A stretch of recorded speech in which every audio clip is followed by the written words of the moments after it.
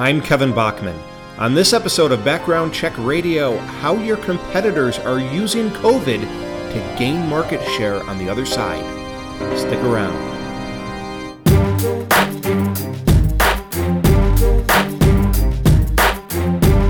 Longtime listeners know I compare the term background check to a car. There's 100 different kinds of cars in a parking lot. As COVID-19 runs through our industry, today I'm going to tackle a concept similar to that expression with an eye on how different shops are beginning to use that distinction to sell more and at the same time target you. So here goes. When it comes to assembling product and service offerings, for the most part, CRAs determine how they want to do something, they figure out what they're going to do, and then they sell it to people who are interested in the same thing. There's a few examples of how this manifests itself in our business. Take employment verifications. Most shops will call a set number of times over a set number of days. There's differences at the margins in terms of how many times, and there's differences at the margins over the price, but generally speaking, most shops have roughly the same standards and roughly the same price. But there's a few shops that have essentially a we'll call as many times as we have to approach. Sometimes that means 10, 15, 20 calls over 10, 15, 20 days. And sometimes that policy is born out of lack of sophistication or understanding of what others may do in our space. But for some, it's an intentional part of their product and who they are. They want to do that, and they want to work with employers who value that. Same for this example. Some shops decide that instead of running 4 counties in a state, they'll just sell one statewide instead. Employers that wanted that gravitate toward those providers. Others decide they're going to search all 4 of those counties. Perhaps they don't trust the statewide repository, or an employer has a contractual obligation to do counties. Employers that want that, well, they gravitate toward those providers. But in both of those examples, it was the CRA that decided what product to sell, which methods to use, and then they looked for like-minded folks to buy them. But in this case, the pandemic is altering those choices, sometimes not intentionally, but sometimes very, very intentionally. I'll explain. I'm seeing a lot of marketing from shops telling clients and prospects that all is normal in the world of screening. Their methods and processes are good enough, in marketing speak, to have not been significantly impacted by the virus and court closures, school closures, employer closures across the country. And there's others in our space that are calling BS on that, saying, and I'm generalizing here, yeah, that court is closed, or yeah, that process can't be completed. And you know what? At times, both sides are right.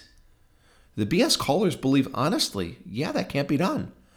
And the people who say, yeah, it can, well, they may honestly believe it too, because some methods and processes are just different in different shops. That's existed before, and it will exist in the future. But now, and here's what makes this so interesting, is those claims and those decisions are viewed through an entirely different prism. Back then it was, what do I believe? What do I want to do?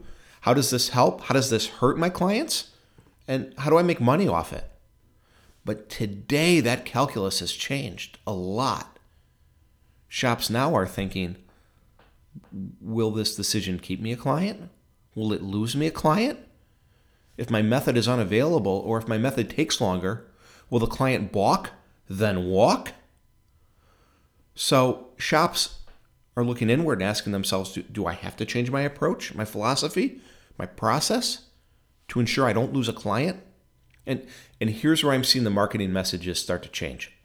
March and into April, it was, we're all in this together.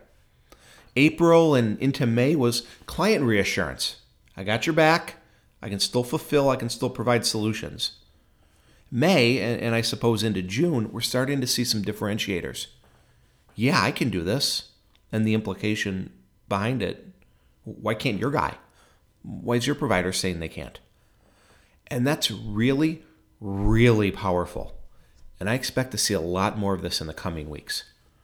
It's powerful for a few reasons. from the perspective of the CRA that may want to do it a different way or the 2019 way, and that may be creating some fulfillment problems. That's risky. I'm not saying you have to roll over on something you passionately believe in, but I do want you to be aware of the risk. Because if I'm a business owner inside of a CRA and I'm holding off on making those changes because maybe I don't want to or I don't believe in it, my otherwise happy clients might look at me right now and see someone who can't help them solve their problem. So, as always, what's the answer? Well, almost always, best answer is just to talk. Explain your position, your justification, your rationale, and why your expertise is what you, my client, should trust. A secondary solution is to play it straight. As well, let's review, explore, validate. Can it be done differently? Should it be done differently? How and where can and should we innovate our business? Now, I'm giving a webinar with a nationally known innovation expert, and we're discussing these topics. I think it's really timely. You didn't have to do those things in 2019. You didn't need to do these things when unemployment was 3.5% and everyone was growing 20% a year in our business. But this has forced you to do it. And that process is a pretty good idea for a couple of reasons. First, you probably have the time. You don't have the volume. Use this opportunity to test and vet new ideas, possible solutions. Second, it's good defense. You can articulate to your clients why you can, will, can't, or won't do something new or different. It's a way to inoculate, so to speak, and I realize it's a bad choice of words right now. It's a way to get in front of that possible client feedback. It's all about managing that business risk, and communications is one way to do it. On the flip side, yeah, if it works and it's compliant and it's faster and it's cheaper and it's better, hammer that like a freaking drum. Be the solutions provider, especially now. Be the one part of your client's world they don't have to worry about. And that's where I see companies really using this to go out into the market, weaponizing this to go out and take business from you. So I anticipate companies going through this process specifically to be able to hit the market with that message. So what should you do if you're listening here? Because some of you feel one way about this. Some of you feel the other way. Well, there's multiple options here. You can win by innovating. You can win by holding firm to your beliefs if you think a particular innovation increases risk to you or your client. You can win by marketing these new changes you believe will work. You can win by marketing and communication to clients and communicating to clients that there are some things that can't be done a different way. That's 4 different paths to victory I just outlined. And your ability to do it depends on your willingness to do the exercise, to go through the process, communicate with clients and prospects accordingly. You can win a lot of different ways. You just need an intentional, focused effort.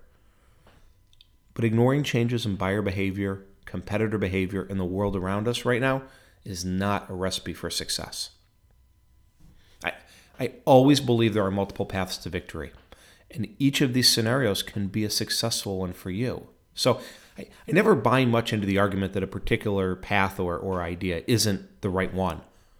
I believe it's more about we just haven't yet found the right combination of processes, talking points, rhetoric, persuasiveness to be able to effectively sell and communicate what you believe. After all, in our space, there are employers who want good background checks, cheap background checks, deep background checks, thin background checks. And among providers, there's shops that specialize in all of those things. You just need to find the sweet spot that works for you. Thanks for listening to this episode of Background Check Radio. Please listen and subscribe on iTunes to hear more of my podcasts. I have a number of episodes up I feel are relevant and timely for what you're going through today, whether you're a CRA, a data provider, a platform, or an end user. Feel free to message me on LinkedIn or via email at kevin@cradoctor.com. Whether you've recently been let go, are looking for new opportunities, or are a business owner or leader who wants to determine which path is right for you, I'm here to help. After all, the only way out is through. I'm Kevin Bachman. Have a great day.